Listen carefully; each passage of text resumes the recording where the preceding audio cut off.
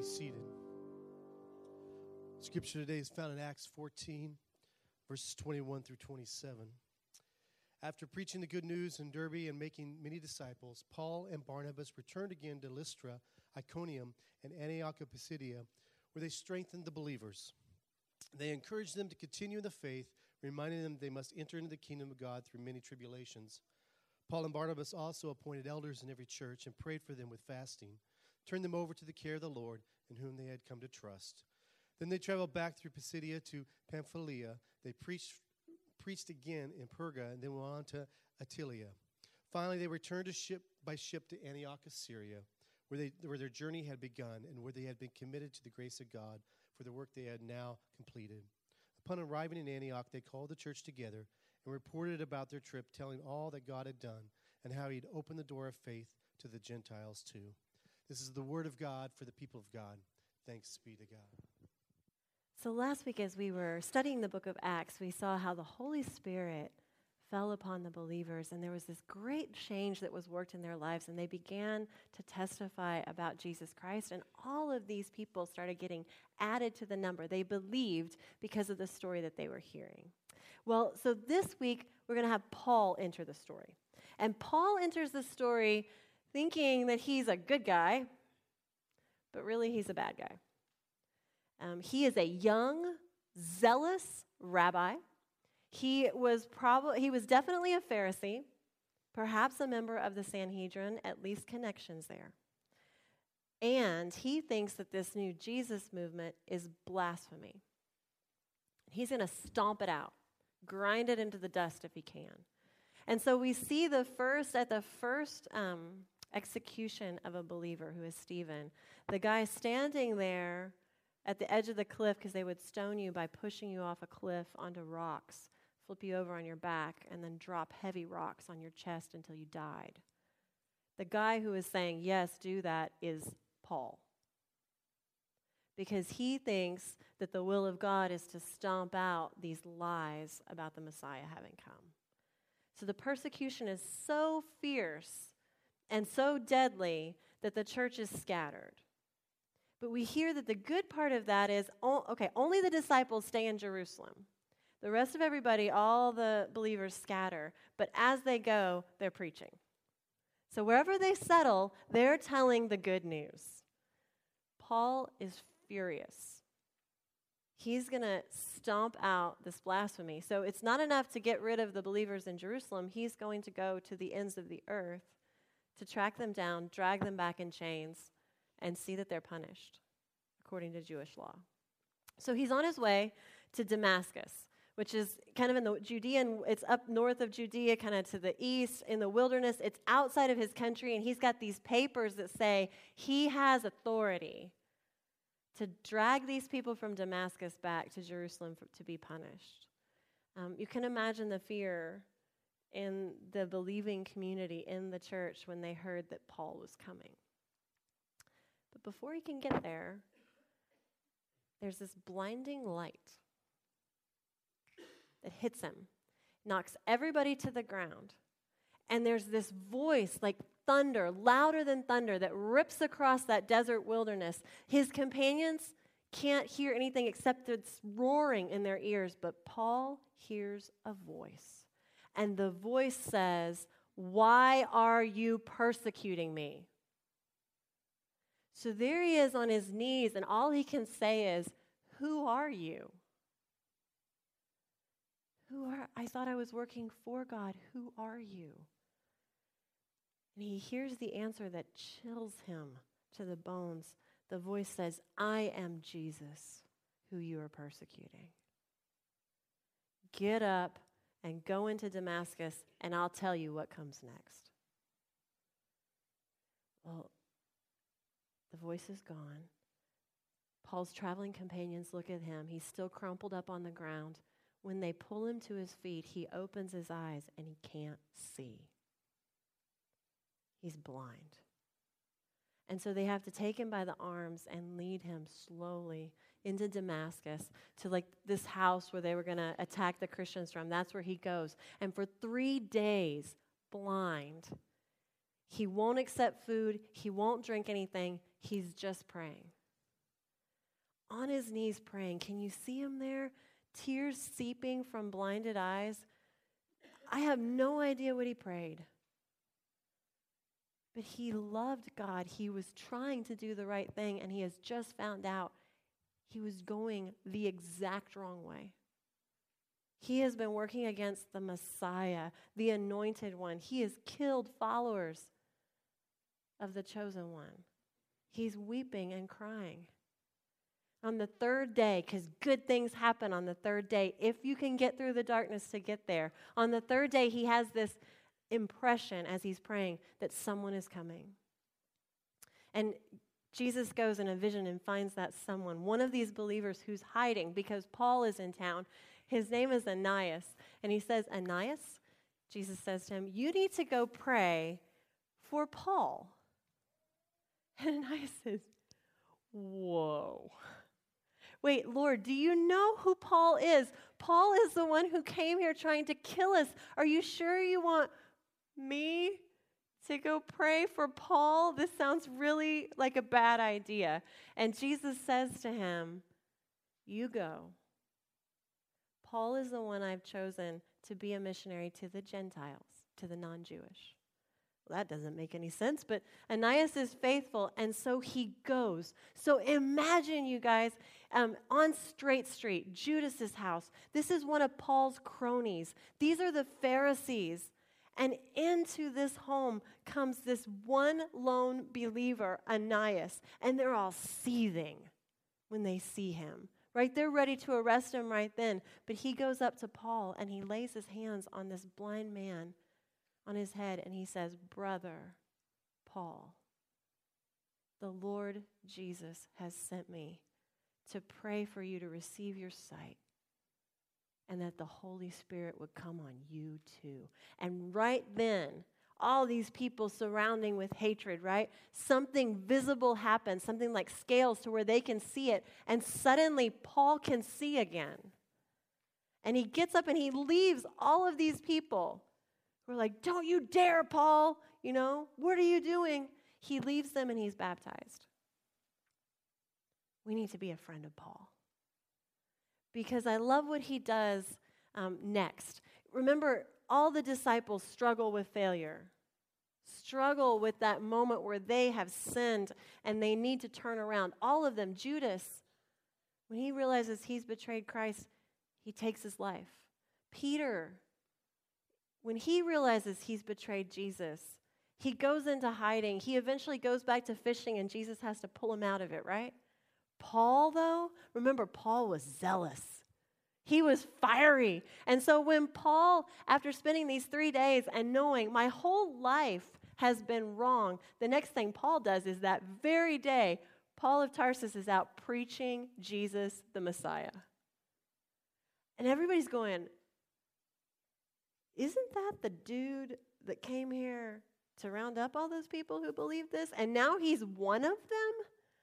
And so all these people start wanting to know more since Paul has switched sides. Make a friend of Paul. Because a lot of times our past, your past and my past, or maybe the past of your friends, will say to you, oh, if only people knew how bad you were in the past, you would never belong. That is a lie that is so prevalent. And if you make a friend of Paul, Paul had a worse past than any of us, right? He had been murdering people, thinking it was God's will. He had been fighting against Jesus, trying to stomp out all mention of his name. And yet, his past doesn't disqualify him. Neither does yours. Instead, Paul knows that in God's hands, all things work for good. So even if we offer our past to God in all of its stained ugliness, then that can become part of our redemption story. And say, see all this? God is greater. That's Paul's story. He never hides it. He says, this is what I was, but through the grace of God, look at who I am now. Your past does not disqualify you. Tell your friends, their past does not disqualify them, because it didn't disqualify Paul. So Paul goes out preaching. It goes really well. People believe, and so the Jewish authorities get upset, and they try to run him out of town. How the tables have turned, right? So they smuggle Paul out in the night. He goes to Jerusalem, and he tries to make friends with the disciples because, they're the leaders. What do you think they say? Oh, no. I think this is a trick, right? This could be a trick that Paul wants to get all of us and kill us all together. And so they won't speak to him until a man named Barnabas hears his story, goes and meets him, and brings him to the disciples and says, I vouch for him. You should hear how he's been preaching in Damascus. You should see how he's willing to suffer for God. This is a changed life. And so they do accept him. Now, y'all, Paul was a Jew's Jew. He was a Pharisee. He knew the law. He was kosher. He did it all right. And yet, he becomes the missionary to the Gentiles, which is the non-Jewish people. I think he was able to do this because he knew what it was like to be an outsider who was welcomed home. And he knew that if God could welcome him, then there were no barriers that God would not cross. Paul is the one who tells us there is neither Jew nor Greek, slave nor free, male nor female. All are invited home, right? The Holy Spirit is for everyone. God is not picking and choosing anymore.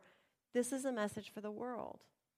And so Paul becomes a great missionary for the church. He doesn't stay put. He's always moving around. He has 3 missionary journeys that he goes on. He covers by boat, on foot, on the back of a donkey. However he can get places, he covers thousands of miles. And he travels for over a decade, just going from place to place, towns he'd never been before. Can you guys imagine walking into a town and being like, I've never been here before. He'll always go to the synagogue first, like the church, right, where the Jewish folks are. He'll tell them about Jesus. Invariably, he'll be driven out, but some will believe, and then he'll tell the Gentiles. Paul is a great missionary. Paul is the reason the faith spreads. But here's the next thing we need to know. It wasn't easy.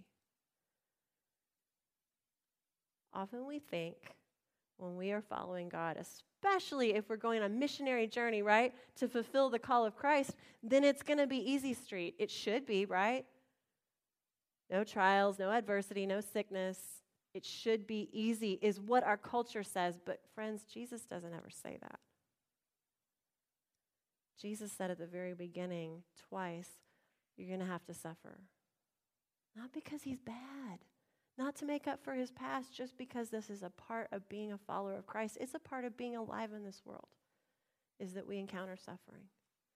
So I want to show you, you have this map also in your study guide, but it's up here so that I can show you where all Paul goes, because I know we'd like to know a little bit more. He starts out in Antioch right here. That's his home church. As you can see, this is Judea, Jerusalem. And here's Damascus, where he was struck down as he was making this journey.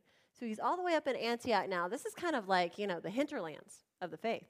But they're powerful, this church. And this church is worshiping like we are, and the Holy Spirit's speaking to them. And they realize we can't just sit here in Antioch and say we're good. We need to go out and tell other people because they need to know this good news.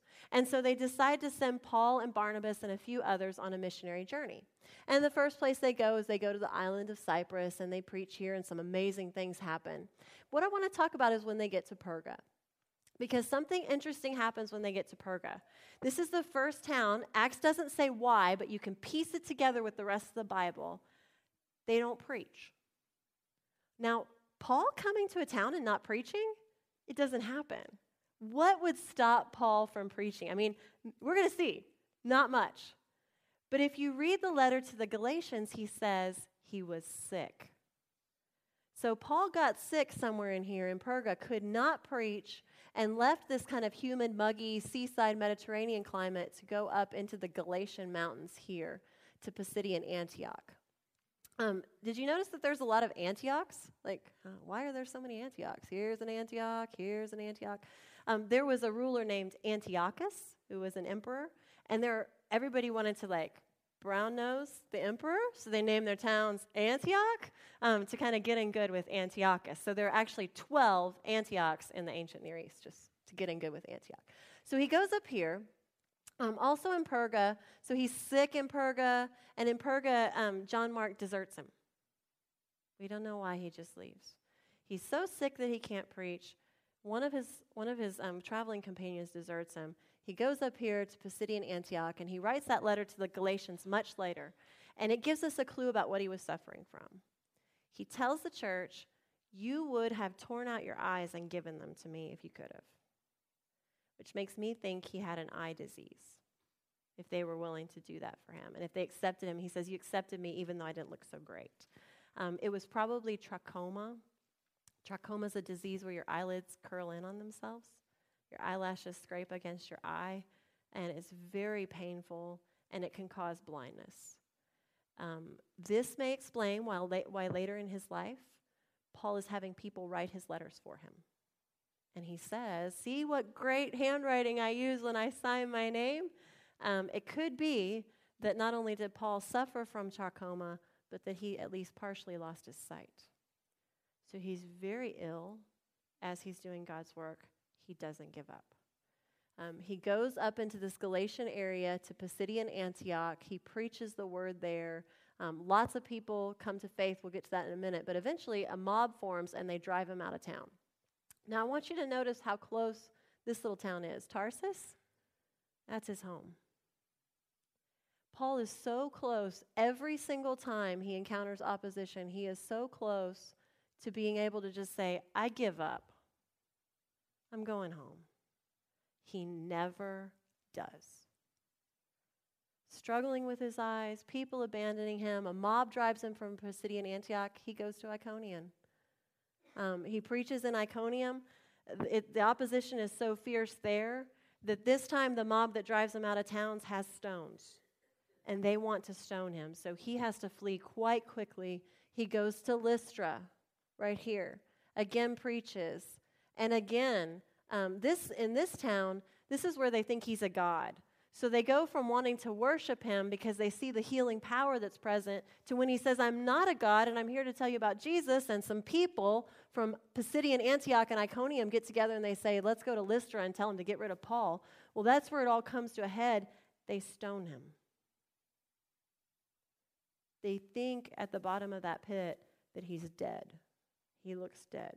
And you can imagine if you had stones dropped on your chest, how badly in pain he is.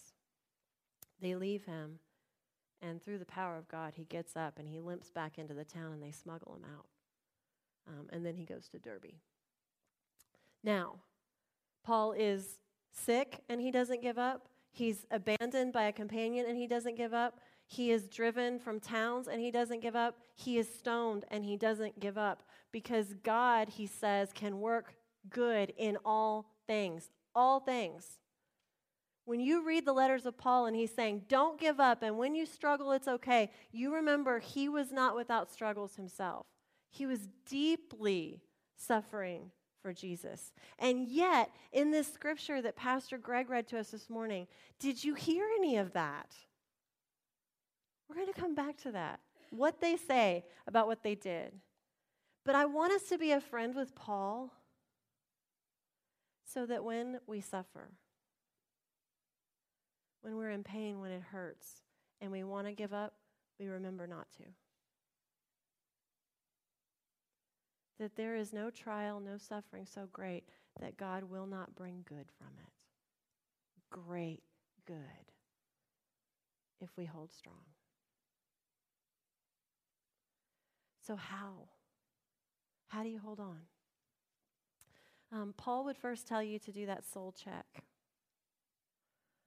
We see him on the road to Damascus, on his knees, blinded and praying, willing to change. And friends, when we encounter opposition, the first thing we need to do is have that Damascus experience and say, is there a part of my life that I need to let go? That needs to be critiqued, that needs to be abandoned, and I need to put it in the past and move on. When you encounter suffering, have that soul check. If you find something there, don't be afraid. Don't be afraid. The Holy Spirit can help you change. Now, once you've done that and you're still encountering opposition, press on. Press on. I have heard all kinds of lies in books and other preachers saying, and in our culture, that says when you're a Christian, you're going to have a better house and a better car and a better job, and you're going to be rich and healthy and all this stuff. That is lies. Jesus said we would suffer, but he said it would not overcome us, that still we would be triumphant, joyful, victorious people. So don't be discouraged by suffering. Don't be discouraged. The second way that I see Paul doing this is focusing on the good. The scripture that Pastor Greg read, they get back to the church in Antioch of Pisidia, and the church says, "How was your mission trip?" Now, if I was on that mission trip that Paul was on, I think I would have been tempted to lead with, "Well, Paul almost went blind, and John Mark deserted us, and there were mobs in every single town we went to, and Paul got stoned." Right? Lead with the bad. I don't hear any of that. Paul and Barnabas, after this harrowing journey, go back home and they say, "Victory! God is good," right? The Gentiles are believing. And they talk about all the things that I've skipped over. They talk about the believers in Antioch, how there's a church there. They talk about the believers in Iconium and Lystra and Derbe. In Lystra, they met this young family, this young guy named Timothy. Ever heard of him? He was awesome. He showed great promise. They're talking about Timothy. They're talking about these new churches, and they're telling Antioch, because you believed, because we went, there are new families of faith all throughout the region of Galatia. Praise God, right? Victory is ours. So, when you encounter opposition, by gum, focus on the good. Because we serve a God who brings good from even the worst. So I promise you, in every dark space, in every sickness, in every opposition, there is something good. Something good that you can focus on and sing about. The final thing. We need each other. Paul goes on journeys of thousands of miles. He does it 3 different times. And if you count up his traveling companions, they didn't all stay the whole time, but if you count them up, he had 19 people who he took with him, who were by his side. Don't go it alone. You know, have a small group. Have a group of friends. Have a Sunday school class. Have a mission team. Work at Helping Hands. Support each other so that when the going gets hard, you say, "You know what? I got your back. You lean on me for a while." And then think about how Paul not only had these friends beside him, but he had these churches, and he would write to them later and say, "Because you churches believe, my heart is happy." So even when he is taken in chains, which we're going to talk about next week, he knows that there are a lot of people free in the world talking about Jesus Christ, and he focuses on that. He says, "You are my pride and my crown." Your life has fruit. There are people whose lives are better because you are living in this world. And I want you to remember that. When the darkness whispers that you don't make a difference, you do. Have that support. And make friends with Paul, okay? So that your past never overcomes the promise of today. So that when you face opposition, you don't give up. Because the people who don't give up are the people who change the world. We're going to be world changers here at Bee Creek. We already are. We're going to do it because we don't give up. You won't give up, and I won't give up, and we will know that in all things, God will bring the good. We're here today because Paul didn't give up. We're here today because the believers who came after him didn't give up. And in the generations to come, they will say, "We're here today because the people at Bee Creek in 2014 didn't give up." Let's pray. God, in our generation, help us to be the people filled with your Holy Spirit who courageously walk the paths that you set before us, even when they're brand new. Even when we're discouraged or we're hurting, help us to remember that you bring good out of everything. And help us, Lord, to not give up. We ask this in Jesus' name. Amen.